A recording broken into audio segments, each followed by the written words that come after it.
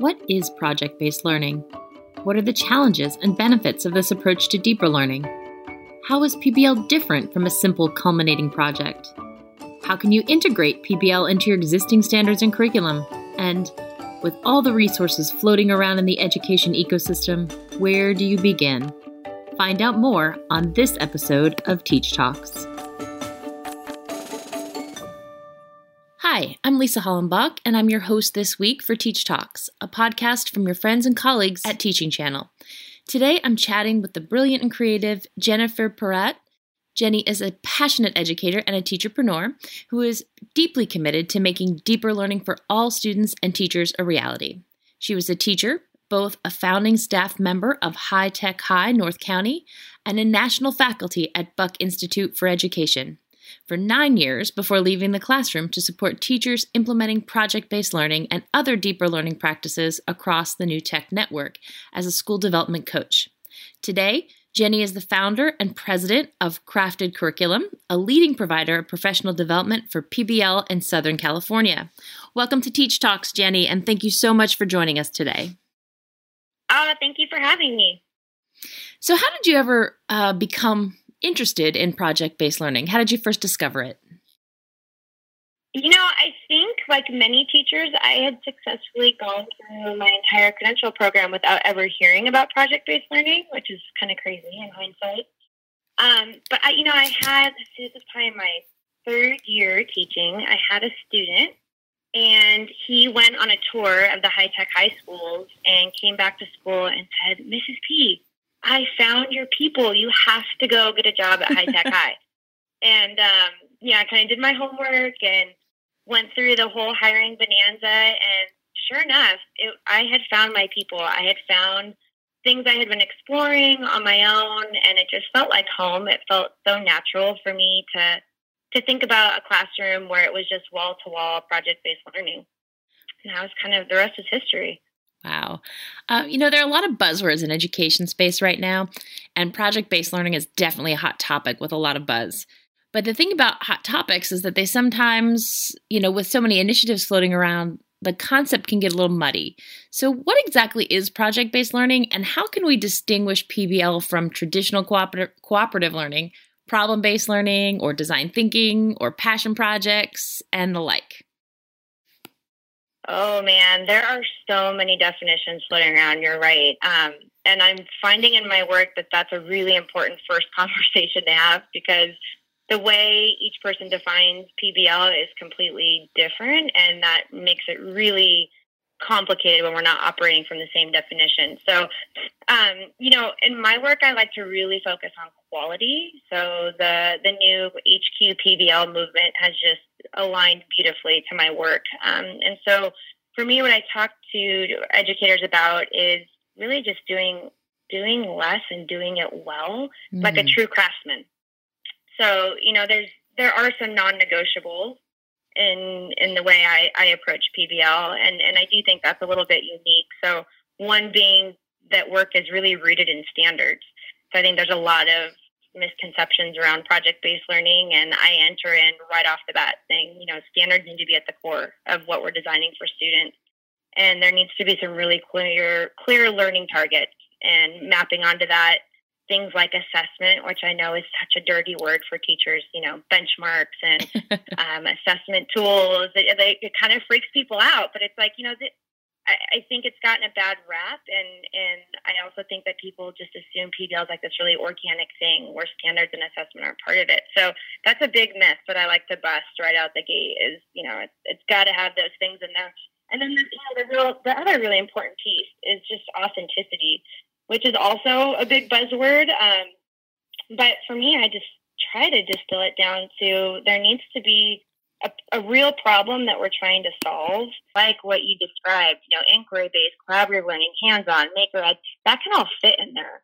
But PBL is really the larger framework for how we think about standards and assessment and the end experience for students. What are they ultimately going to create or produce, and for whom? That sounds great. And I think that the way you describe it there is a major win for teachers when they're trying to convince administrators and parents that PBL isn't just play in the classroom, that there's something a lot meatier behind it. and that it's serving the standards and the larger goals. Yeah, and I think it goes both ways, for administrators thinking about how to get teachers on board, because oftentimes teachers feel like PBL is something in addition to what they're already doing. And when we talk about standards and assessment being at the core of what we're designing these learning experiences, they're like, oh, well, I have to do that anyway. So I really do think it goes both ways in that sense. Right. And in much of your work with PBL, you speak about deeper learning. What do you think distinguishes deeper learning from that more surface level learning? And how does PBL help students shift to more deeper, authentic learning? So similar to PBL, deeper learning is a buzzword that has a lot of different definitions. So I also like to share with people Hewlett's deeper learning competencies. That's kind of the definition that I operate from. And so I'm not sure if listeners have seen those, but they outline things like problem solving and agency and collaboration. But more importantly, it drills down to like what that looks like in practice. So that's the definition that I like to operate off of. And there's a lot of different ways to get to deeper learning. PBL is just one vehicle. And, in all of this work, it seems like there's a lot of margin for an unintentional error or mistake that can be made. So what do you think in the work that you've done are the most common mistakes that a teacher can make when attempting PBL that, if left unchecked, might derail the long-term success and implementation?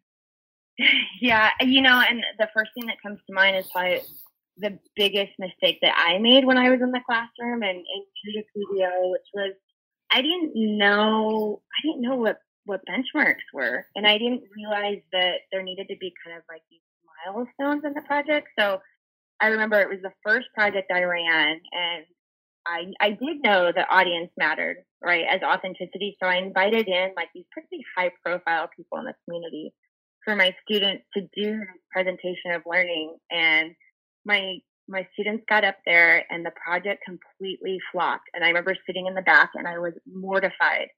But in hindsight, when it was over, I thought, well, I didn't really check to be sure that they knew the content before it came time for the final production. And no one had really talked to me about the importance of that. So that's the first thing that I coach teachers through when we're working together is how do we set up some benchmarks, which are really just safety net, to be sure that students have the skills and the content mastered before they move on to the next phase of the project. Because if we don't do that, the foundation there's a faulty foundation that they continue to build on.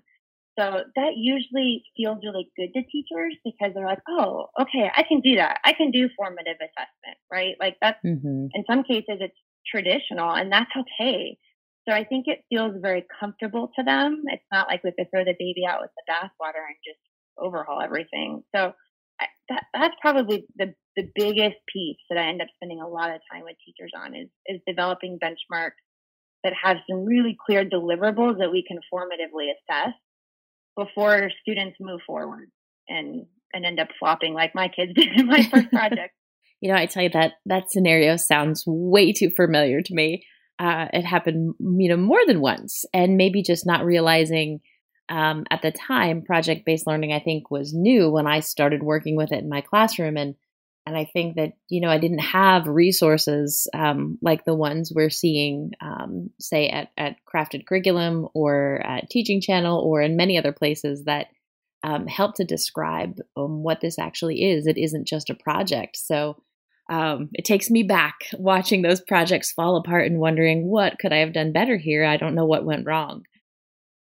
So yeah, it's and I've been so relieved to see the work really that's been pushed through the Deeper Learning Network and those resources of trying to wrap our minds around assessing 21st century. I mean, that's people with PhDs at really prestigious universities are spending a lot of time thinking about this. I mean, it's a niche, right? And so for teachers, it's maybe been a long time since they've gone through a credentialing program, or there just isn't a lot of work that's being put into supporting teachers in their development of creating assessments. It's really hard, really hard. So it's nice to see some of the open ed resources that we're seeing from places like BIE and Tech and like I mentioned, Teaching Channel, obviously, that's helping us really improve our craft in that regard. Right. And, I'm glad that you mentioned it, that it's difficult work because it's not just a project that you tack on to a unit. There's a lot of thinking on the teacher's part, too, behind it to make it work. And many teachers kind of shy away from PBL because they worry about an ability to adequately manage or organize, or like you talked about, accurately assess student projects so that they get really great feedback about student learning. So what would you say to that teacher who's cautious about those possible pitfalls? Yeah, I mean, I would say, so I work with a lot of veteran teachers. I think about when I'm kind of going to tell you this story, I'm thinking about like so many kinder teachers I work with, right? Who have just been doing it for so long, and they're my heroes. They're so good at what they do. So you sit down and design a project with a kindergarten teacher, they know darn well you can't throw 5 kinders in a group and ask them to work together to, solve a design solution for a weather issue around their campus. Like, it's just not going to work.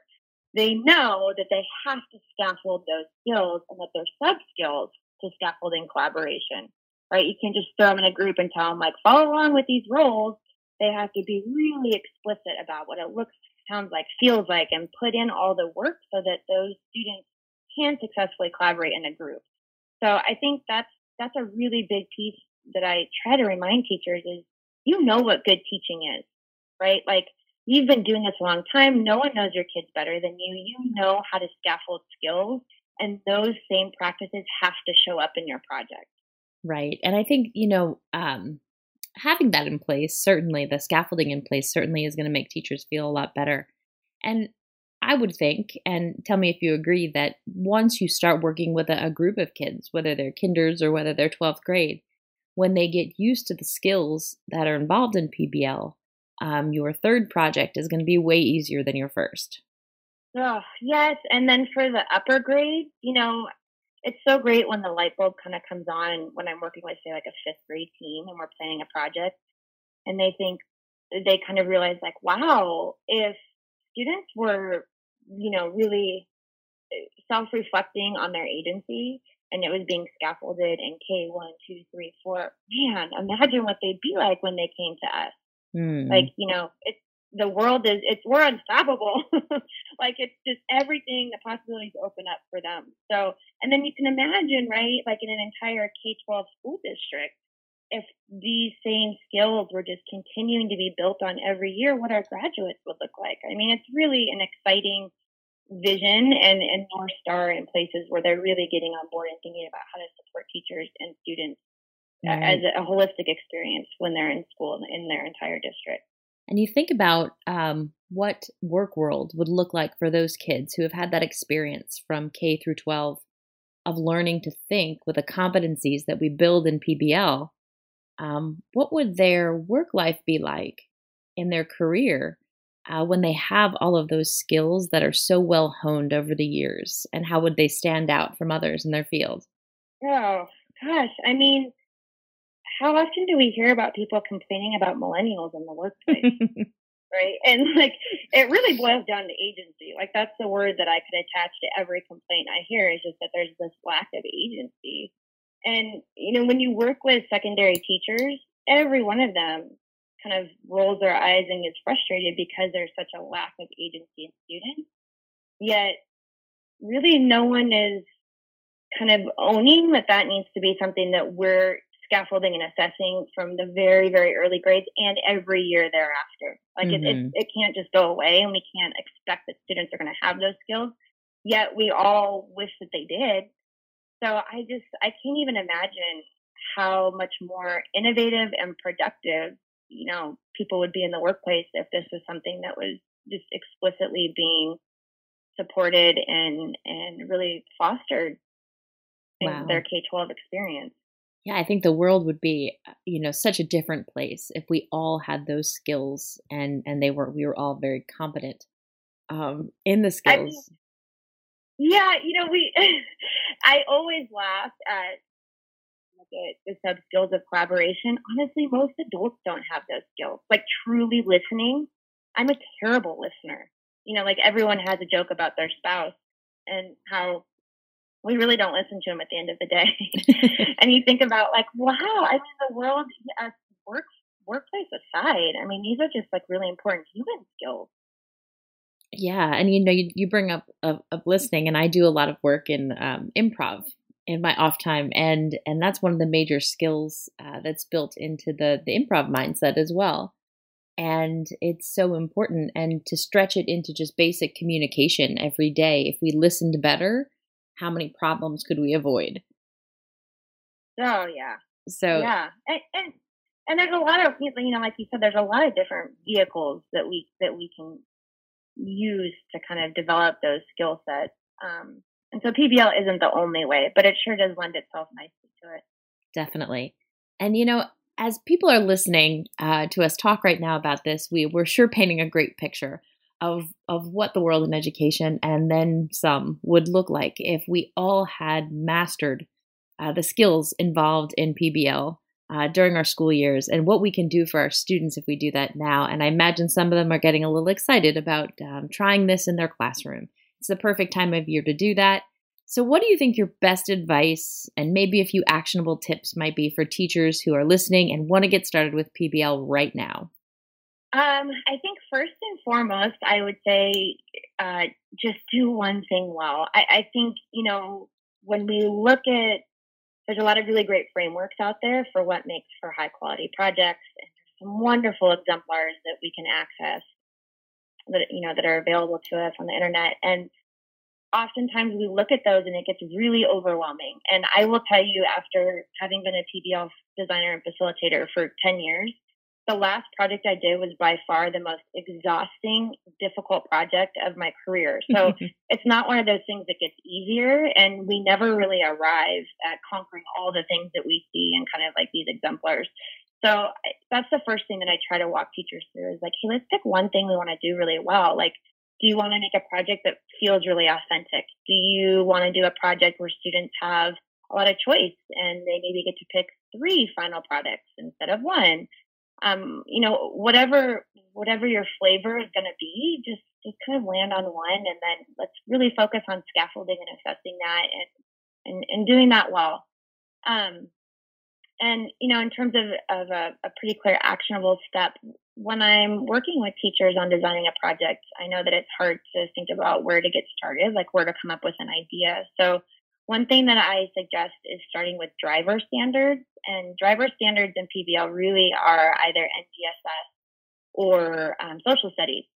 So, the way NGSS is set up is you can search by bundles, which are really helpful because it gives you some thematic kind of concepts that go together, and they're written with some overarching language. So you'll see some themes that automatically pop up, things like human impact. That's a really popular one that teachers who are new to PBL will start with. So thinking about human impact on local ecosystems, and you to either educate or advocate or develop a plan for that. So that's one place to get started, is either your science standards or your social studies standards, and start thinking about how that can map onto a problem in your surroundings, in your community at school or broader community in the neighborhood around you. And then kind of working through the process from there. Wow. As a social studies teacher, I'm really excited to hear that we start with social studies instead of trying to find a place to squish it in. It gives some really nice context, and ELA can pretty easily support that work. Great. And they sound like really, they're not overwhelming actionable steps for teachers if they were looking to find a place to start right now to plan for the next year. Are there any other quality resources that you think you can point to help teachers learn a little bit more about PBL and deeper learning? One thing that teachers always mention they want to see are models or exemplars. So I have a couple favorites that I often point teachers to, and those are provided by Expeditionary Learning and their Models of Excellence. High Tech High has some great projects that Buck Institute for Education as well. So those are usually the 3 places that I point teachers to just start and getting an idea. Sometimes teachers will even find existing projects that they like, and then a first step might just be modifying it to make it work for your student. So that also feels like a pretty easy lift sometimes for teachers. And BIE has a really great kind of sub link off their website, which is PBLU, like as in university, and they have existing projects. It's like, a 30-page packet, and it's ready to go. Like it has all the lesson plans, all the rubrics in there, and so teachers sometimes feel really good with those as an entry point into PBL. And then the other resource that I really point teachers to a lot is Teaching Channel, because they want to say, or they will say something like, I want to know what this looks like. Like, yes, I see, the final product, but what did that look like in practice? And so we'll oftentimes look through either the Deeper Learning series or even kind of drill down into smaller strategies. And so they can see what that looks like. It's like a snapshot into the classroom for them that they really appreciate. Right. And that's something teachers don't really get all too often. They're busy teaching their own classes, so they don't have the opportunity as much as they should to see master teachers working on a project or even just a lesson. So it's great to be able to have something to point to, so teachers can see what does it look like when I'm doing this the right way. Yeah, and the Teaching Channel ones feel so digestible too. I'm just thinking of like My Favorite No. I can show that one to any staff, and they'll be like, I could do that tomorrow, So I think it does a nice job of breaking it down and making it feel manageable too. Great. That's always good to hear.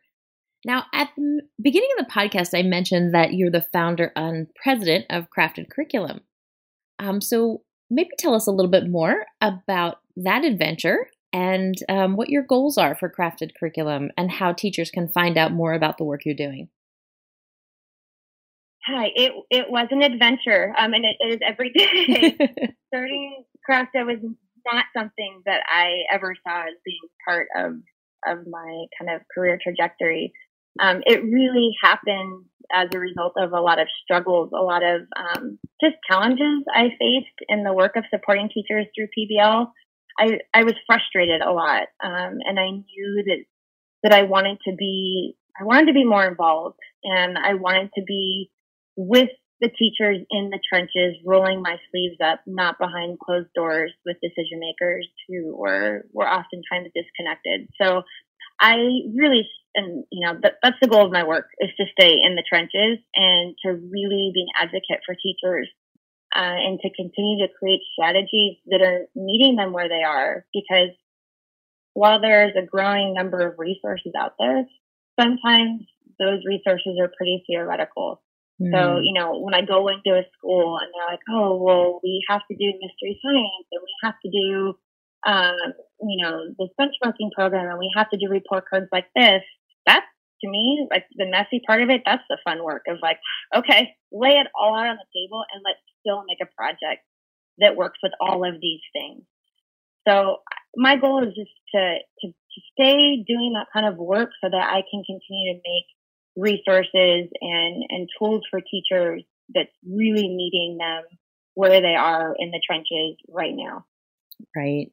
And, that really is so important to stay connected and grounded in the work that's happening. It sounds so exciting that you're able to get into the classrooms with teachers and get your hands dirty and help them do that hard work of putting this kind of learning together. It sounds like a dream job, is it?